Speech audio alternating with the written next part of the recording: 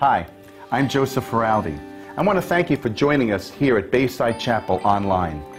Our prayer is that today's service will be a blessing to you, that it will encourage you in your journey with Jesus Christ, and it will help you to see all that God has in store for you.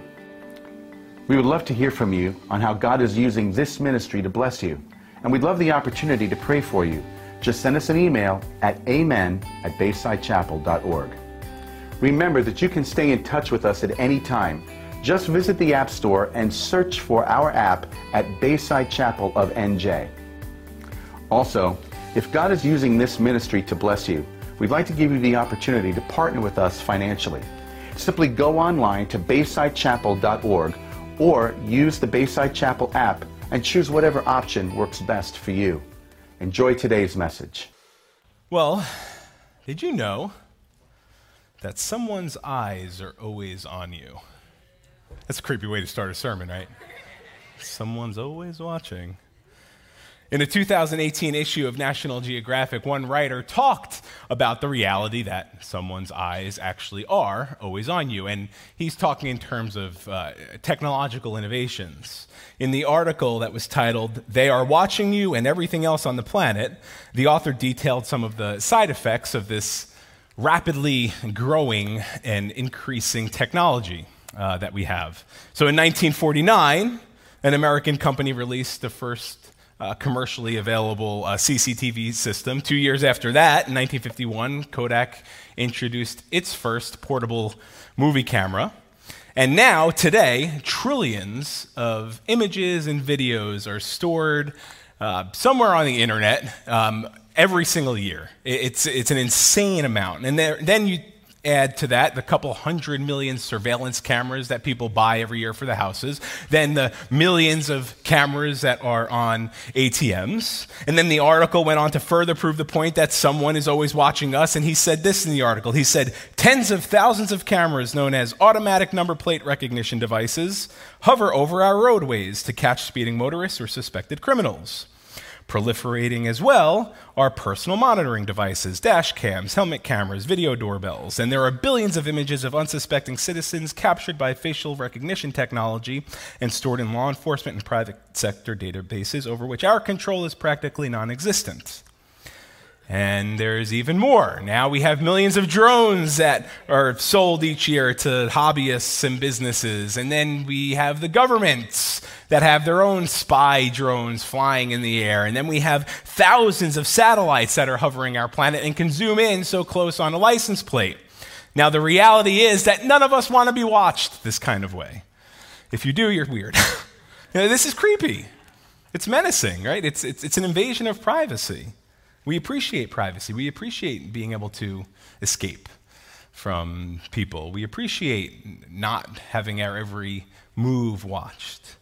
But ultimately, there is one we can never escape from. See, unlike the impersonal and menacing watching that was described in the article, Scripture describes a personal, loving Father who is everywhere present at all times, one who is always close to his children. Listen to some of the scriptures that talk about this. Psalm 139, the psalmist writes this. He says, "Where shall I go from your spirit?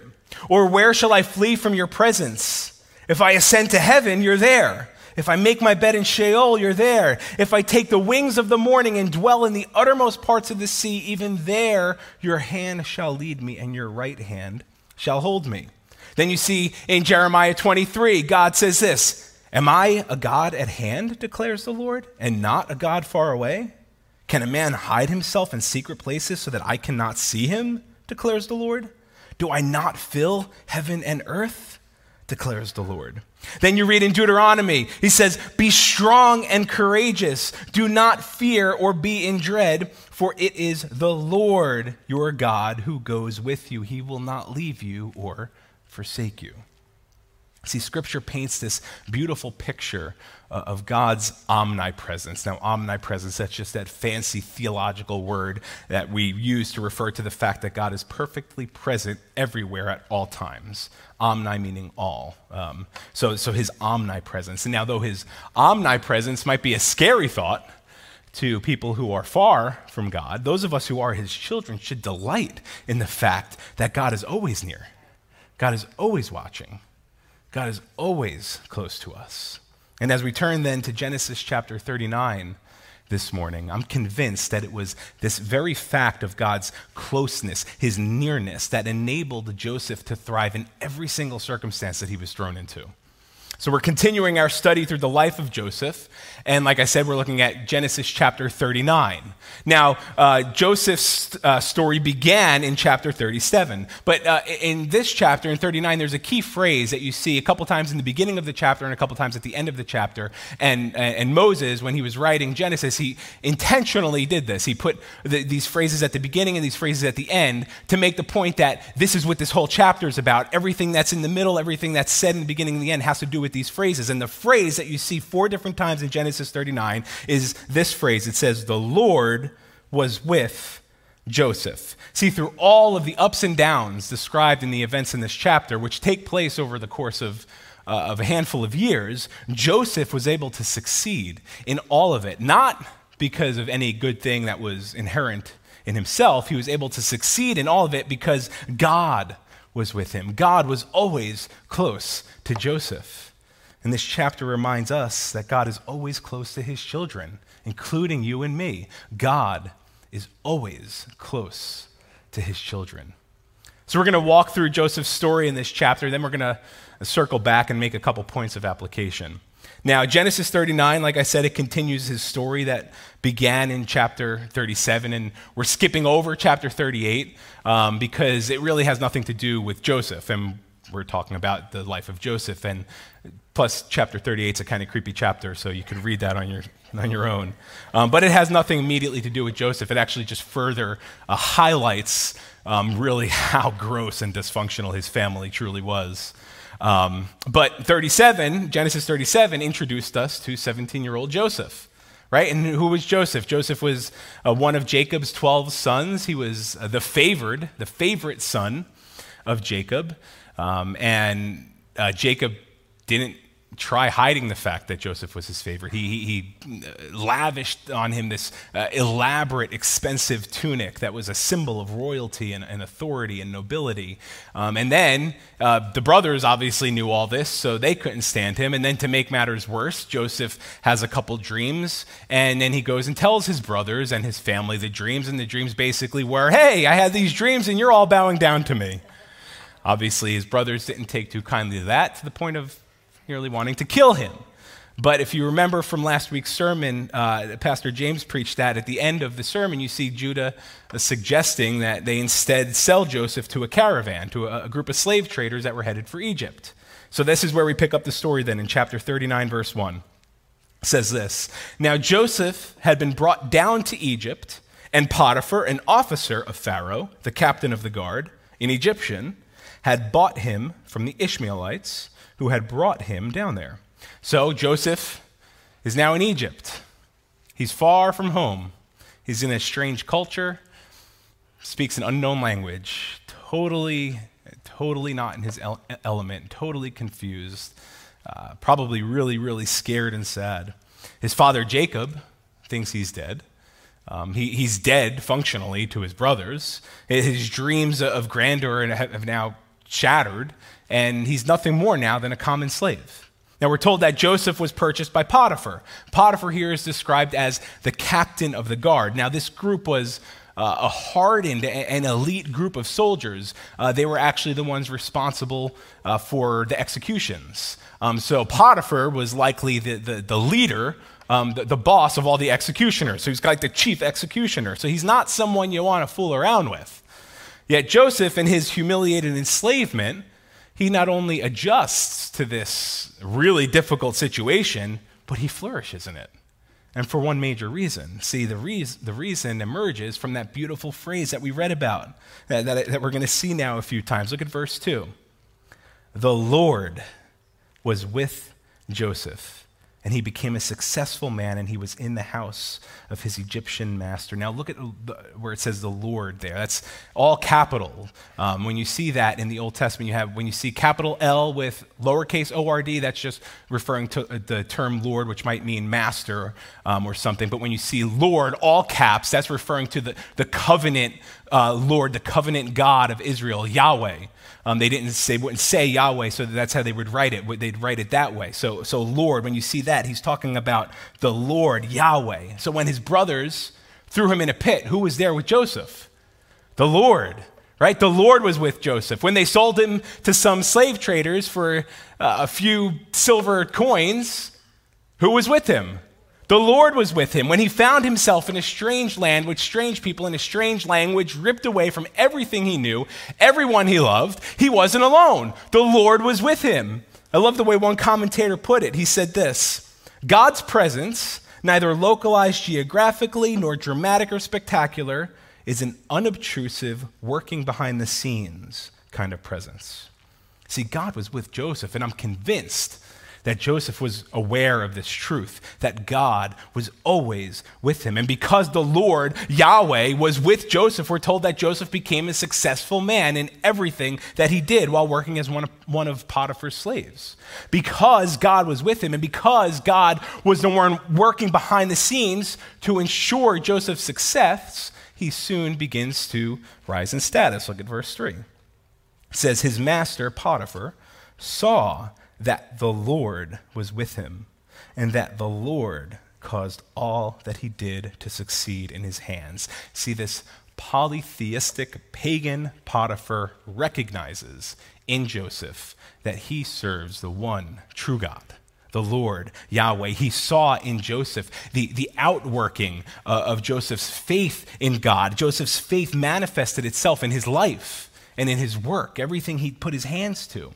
And what Potiphar sees then generates trust and confidence in Joseph. So Potiphar increases Joseph's responsibilities, and he makes him overseer of the house. Look at verse 4. So Joseph found favor in his sight and attended him. And he, Potiphar, made him overseer of his house and put him in charge of all that he had. So Joseph is promoted to the position of essentially chief palace administrator. Potiphar puts him in charge of everything in his household. Everything that Potiphar possessed, he entrusted to Joseph's care. And this must have taken many years, because Joseph goes from a common slave probably to someone outside working in the fields, then to an indoor slave, and now he's rising in status and he's running the house of the top military leader in Egypt. And it gets even better for Potiphar. Look at verse 5. It says, from the time that he, Potiphar, made Joseph overseer in his house and over all that he had, the Lord blessed the Egyptian's house for Joseph's sake. The blessing of the Lord was on all that he had in house and field. See, for the sake of Joseph, God blesses Potiphar. Joseph was an heir to the covenant promises that God made to Abraham a couple hundred years before this, when he told Abraham, I will bless those who bless you, and those who dishonor you, I will curse. In you, all the families of the earth shall be blessed. See, God is simply remaining faithful to the promises that he made, and he's taking care of his child in an otherwise terrifying situation. And then you get to this little note, the first half of verse 6. I love this. It says, so he, Potiphar, left all that he had in Joseph's charge, and because of him, he had no concern about anything but the food he ate. See, Joseph was so diligent and so set on honoring God with his work that God caused everything to prosper under Joseph's care. So thorough and meticulous was Joseph's oversight that the only thing Potiphar needed to worry about on a daily basis was what's for dinner. That's it. He's a top military leader, and he's not stressed about any of that. All his worry is, what's for dinner? That's it. Can you imagine that being your only thing that you're worried about on a daily basis? I mean, I think about that 24 hours a day, but still. It really seems like things are starting to look up for Joseph. He toiled as a slave for years, but he remained faithful to God, and God remained faithful and near to him. So Joseph worked for Potiphar, not as if he was bitter and in an unfair situation. He worked for Potiphar as if he was working for the Lord. And Potiphar took notice then of the way that God caused Joseph to flourish, and he promoted him. But just as things start looking up for this down on his luck Joseph, things take a turn for the worse. Look at the next second half of verse 6 into 7. It says, "Now Joseph was handsome in form and appearance. And after a time, his master's wife cast her eyes on Joseph and said, 'Lie with me.'" Now, the way that's actually written in Hebrew, what she's actually saying there is, "Joseph, sex, now." It's a command. She's commanding him because she is one in authority because of who her husband is. So she's commanding Joseph to sleep with her. Now, we're told here that Joseph was attractive, right?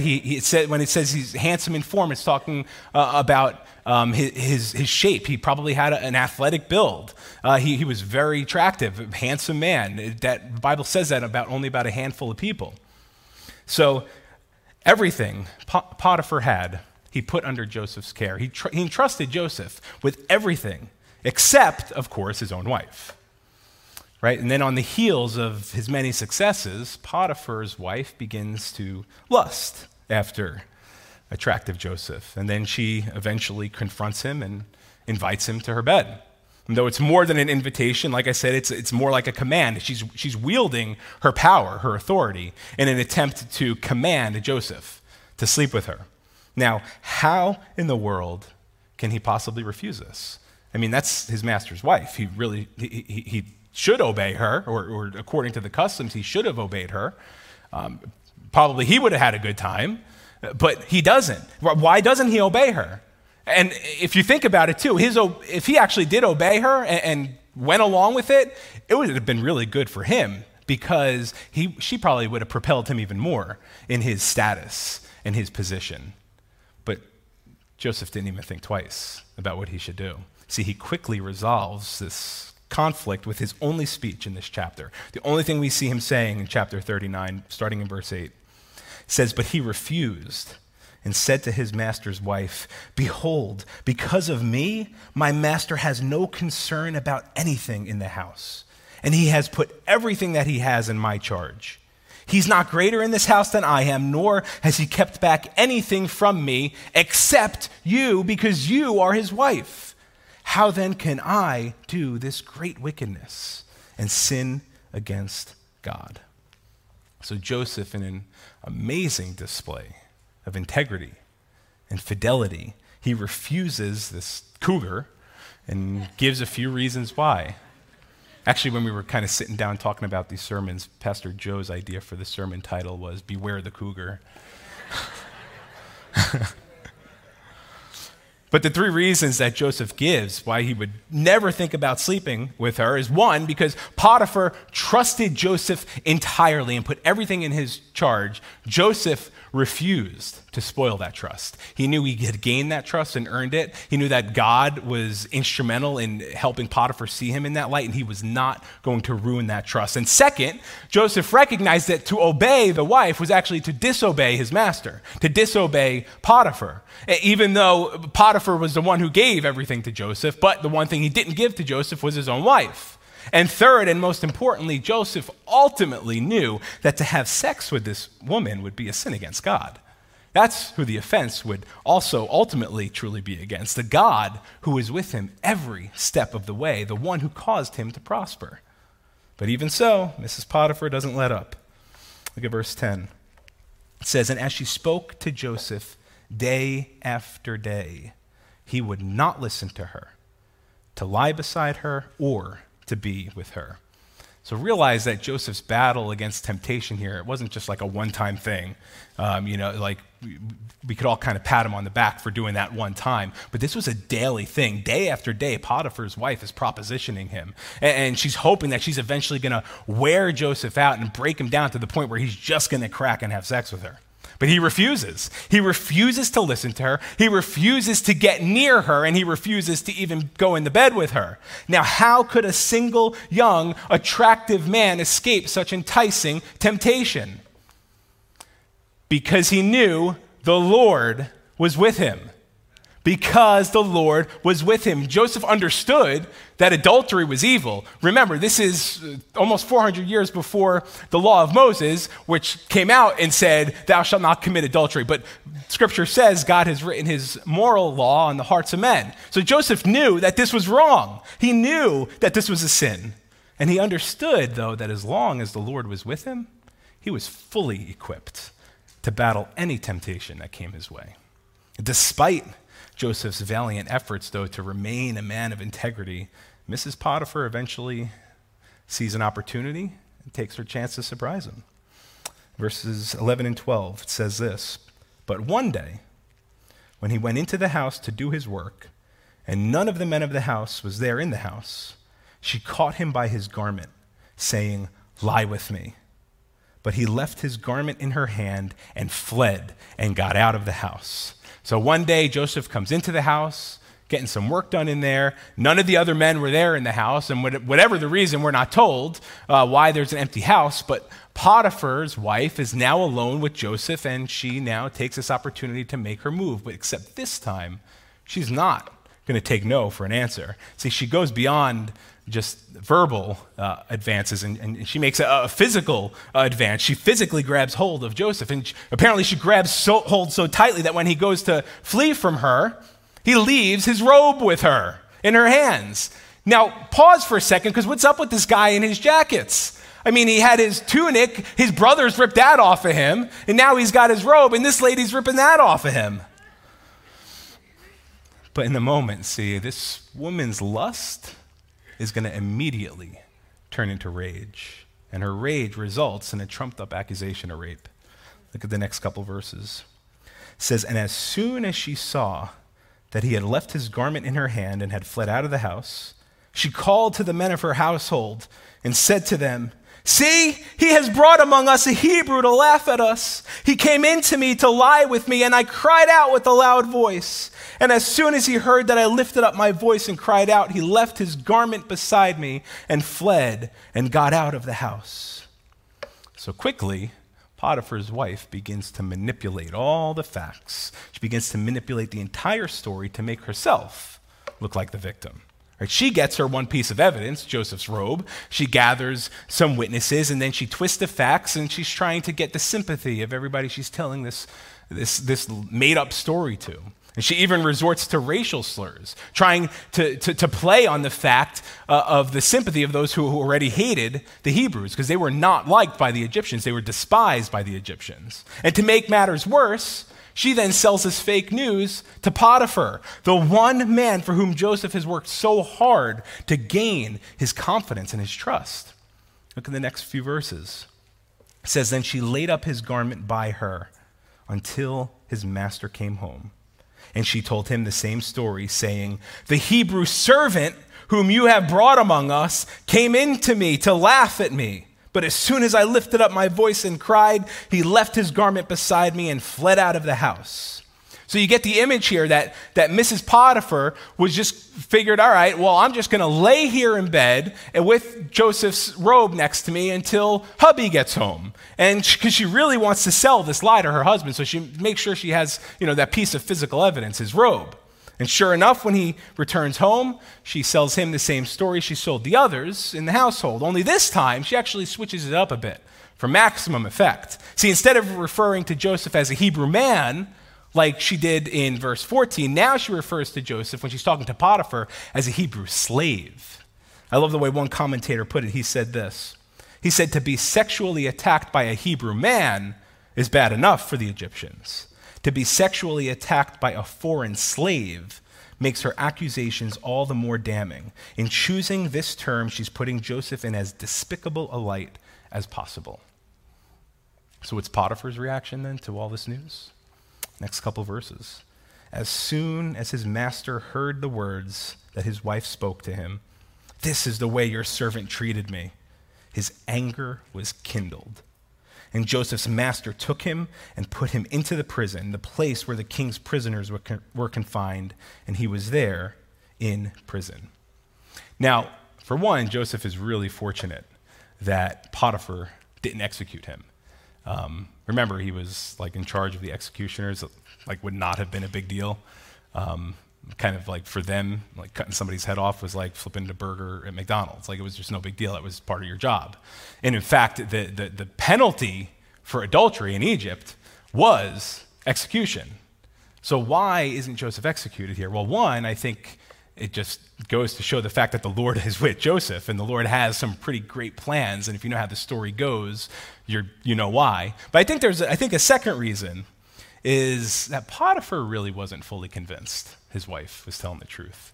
He knew her, and I'm sure he also knew Joseph. He knew Joseph well enough to entrust his entire ownership of everything to that Jewish slave.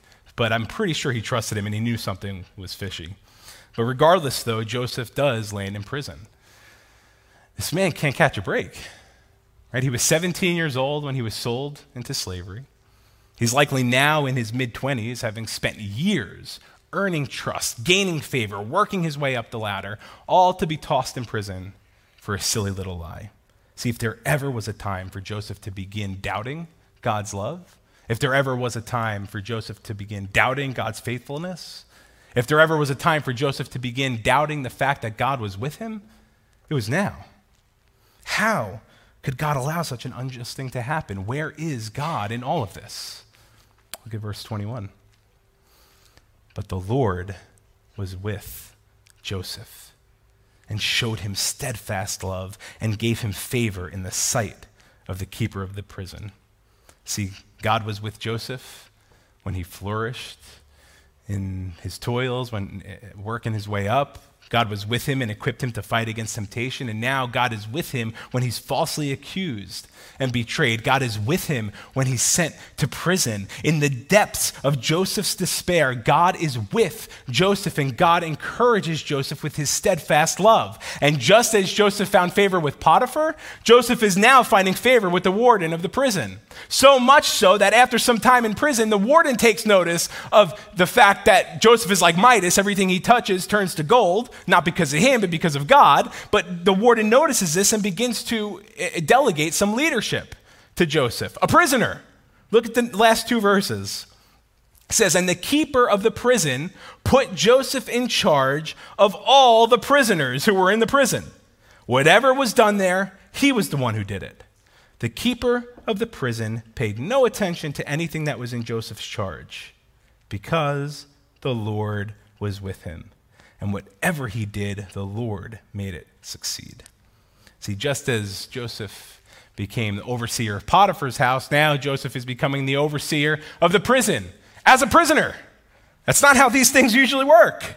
But God's presence it encouraged Joseph to remain faithful to him during this trial, during this tribulation, and God blessed everything that Joseph touched. Remember, this was not a result of Joseph's intellect. This is not a result of his wisdom. This is not a result of any of his abilities, any of his hard work, nothing. It was God that caused him to succeed. Everything was all because the Lord was with him. That's why we read so many times here that phrase, the Lord was with Joseph. We're meant to understand here that in times of prosperity and success, God is with us. But also in times of adversity, in times of darkness, in times of despair, depression, anxiety, when everything just seems to be crushing around us, when it seems like no one cares and it seems like we're all alone, even then, God is with us and he's working out his sovereign plans beyond what our eyes can possibly see.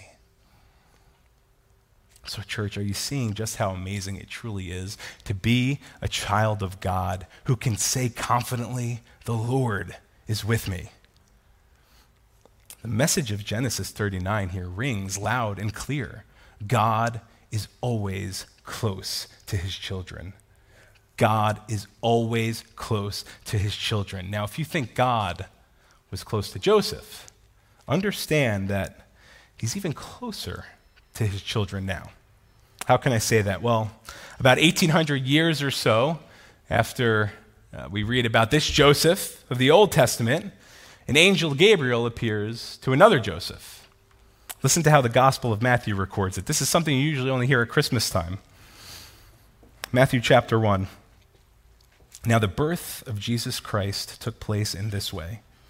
When his mother Mary had been betrothed to Joseph, before they came together, she was found to be with child from the Holy Spirit. And her husband Joseph, being a just man and unwilling to put her to shame, resolved to divorce her quietly. But as he considered these things, behold, an angel of the Lord appeared to him in a dream, saying, Joseph, son of David, do not fear to take Mary as your wife, for that which is conceived in her is from the Holy Spirit. She will bear a son, and you shall call his name Jesus, for he will save his people from their sins. All this took place to fulfill what the Lord had spoken by the prophet. Behold, the virgin shall conceive and bear a son, and they shall call his name what? Emmanuel. And what does Emmanuel mean?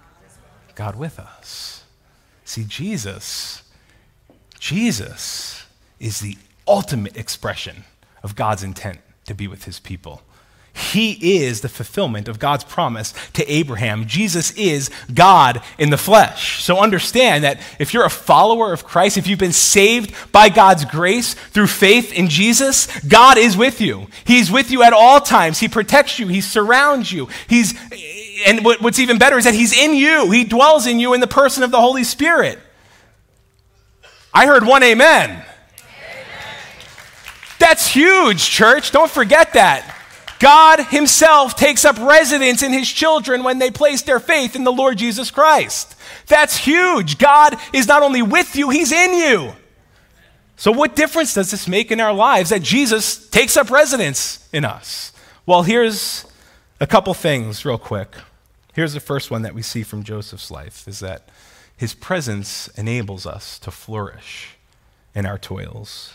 His presence enables us to flourish in our toil. See, Joseph toiled as a slave in Egypt, but even in his difficult labor, God enabled him to flourish. So it is with us. God's presence enables us to flourish in our labor. Wherever God has you right now, whatever job he has you doing, whatever vocation he has, whatever career he's calling you to or he's placed you in, be mindful of his presence and do your job as if God were your boss, because he is. Do it for him, no matter how menial or meaningless it seems. I love the way Colossians puts it. Colossians chapter 3 says this, whatever you do, work heartily as for the Lord and not for men, knowing that from the Lord you'll receive the inheritance as your reward. You are serving the Lord Christ. Many of you know the name Martin Luther, the man who was responsible for the Protestant Reformation in the 1500s. Well, he was approached by a working man who wanted to know how he could serve God, because he just had a regular job. He didn't feel like he could serve God. So Luther asked him, well, what are you doing now? What's your job now? And the man responded and said, I'm a cobbler. I'm a shoemaker. Much to the cobbler's surprise, Luther replied, well, then make good shoes and sell them at a fair price. That was it. See, Luther didn't tell the man to make Christian shoes. He didn't tell the man to leave his shoe business and become a missionary. The point being, you can serve God faithfully wherever he has placed you. In any vocation and in any job, you simply pursue your calling by glorifying God with your motives and glorifying God with your goals and glorifying God with the standards that you uphold at your job. And you better remember that people are going to notice. People are going to notice that the Lord is with you. I love the way one babysitter understood her calling. A lady, Linda Clare, shared these words in a popular Christian women's magazine. Not that I read these often, but here's what she wrote. She said, sorry. She said this. She said, my long hours working as a child care provider often tempted me to complain about my job. Although I didn't know what work God wanted me to do, I was sure it must be something other than just babysitting. Then one day, a father who came to pick up his toddler commented and said, you taught Casey to pray. She says grace at home now, and my wife and I are thinking of attending church. And then she closed with this. She said, God's direction suddenly became clear. Now, when others ask what I do for a living, I smile and say, I just babysit for the Lord. See, she got it right. God's presence enables us to flourish in our toils. And here's the second thing we see. His presence equips us to fight against temptations. God's presence equips us to fight against temptation. See, Joseph held a very, very sacred view of sex, one that has just gone missing, it seems, in our day and age. He understood that sex was meant to be the ultimate expression of physical oneness between a husband and a wife. A husband and a wife. You can't say that too much nowadays. But by the grace of God, Joseph fought that temptation. And before any of us think that what Joseph did really isn't practical in today's day and age, we need to think again. Because there's a verse in the New Testament that kind of clues us in on temptation. Here's what 1 Corinthians 10:13 says. No temptation has overtaken you that is not common to man. God is faithful, and he will not let you be tempted beyond your ability. But with the temptation, he will also provide the way of escape so that you may be able to endure it. So whatever temptations you face on a daily basis, you need to remind yourself that the Lord is with you. He is faithful. He equips you to fight against temptation, and he always provides a way out. N.T. Wright, he's an author and pastor. He uses the following illustration to describe how we should avoid sin and embrace the way of Jesus. He says this. He says, think of an animal you'd really be afraid of, whether it's an angry rhinoceros or a large spider. That would scare me. That's mine. If you came round a corner and found yourself facing it, what would you want to do? Run away, of course. Well, as a follower of Jesus, that's how you should feel about a lifestyle of greed, lust, jealousy, injustice, or any other sinful pattern. Then think of how you'd feel if you saw the person you loved best in the entire world, who you haven't seen for years, walking down the other street. What would you do? Why, chase after him or her, of course. That's how you should behave when you think of Jesus and the new life that he is offering you and the whole world. Flee temptation, run to Jesus. God's presence enables us to flourish in our toils. His presence equips us to fight against temptations. And here's the third thing. His presence encourages us to be faithful in trials. His presence encourages us to be faithful in trials. See, when trials and difficulties come our way, it's easy to feel a sense of defeat, of loneliness, of despair, and depression. And we often wonder where God is in the midst of our troubles. But there's no reason for us to wonder any longer, because we know now, we can say confidently that the Lord is with us. The Lord is with me. See, God never promised an easy life for his children. He never promised that he would circumvent all of our troubles in our lives the moment we start following Christ. For some of us, it gets harder. That's just a reality. It's not easy to be a Christ follower in today's culture. It's not. But God does promise that he'll give you all the grace you need, all the strength you need, all the peace you need to remain faithful to him in the worst difficulties, in the greatest trials and tribulations that you face. I love the way Isaiah 43 says it. It says, when you pass through waters, I will be with you. And through the rivers, they shall not overwhelm you. When you walk through fire, you shall not be burned, and the flame shall not consume you. I will be with you. So listen, don't ever doubt whether or not God is with you. If you are a follower of Christ, he is with you. He has complete control. Even though you might walk through the valley of the shadow of death, you don't have to fear any evil. Why? Because the Lord is with you. He's with you. He leads you. He guides you. He comforts you. And as was the case with Joseph, oftentimes God doesn't immediately remove us from a disaster or pull us out of that. Rather, he often does lead us straight into and through those difficult, dark, trying times, but those times develop us. He uses those times to build our character and to equip us for more faithful service, whatever he has in store for us. So they're not meant to distract you, and they're not meant to define you those times. They're meant to develop you. And you can remain faithful to God because he remains faithful to you and he encourages you with his steadfast love. Now, you might not always feel his presence, but we don't live our Christian lives based on feelings. We live it based on the fact of his word and his gospel. So even those days when you're not feeling it, act as if it's true because it is true. It just might not be true in your feelings, but it's true. So trust God. The Lord is with you. You can always feel safe and secure knowing that your heavenly Father is with you and is always watching over you. John Ortberg, a name I quote often. I love his writings. He's a pastor and author.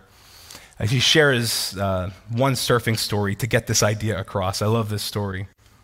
Here's what he says. He says, a few weeks ago, when I was out surfing, there was no one else in the water except for a huge guy practicing martial arts on the beach. After I'd been out a little while, a tiny wisp of a kid came paddling up out of nowhere.